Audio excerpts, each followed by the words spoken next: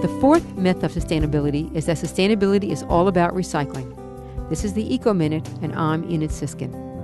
According to Scientific American's Earth 3.0, for some reason, recycling has become the one enduring message that most everyone has remembered from the environmental movement. Now, recycling is important. Recycling paper, metals, glass, and plastic, rather than tossing them, reduces the need to extract raw materials from the earth. And recycling is a step in the direction of sustainability, but it is only one part of the big picture.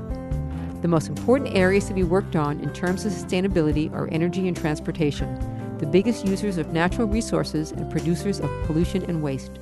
You can't be sustainable by recycling alone.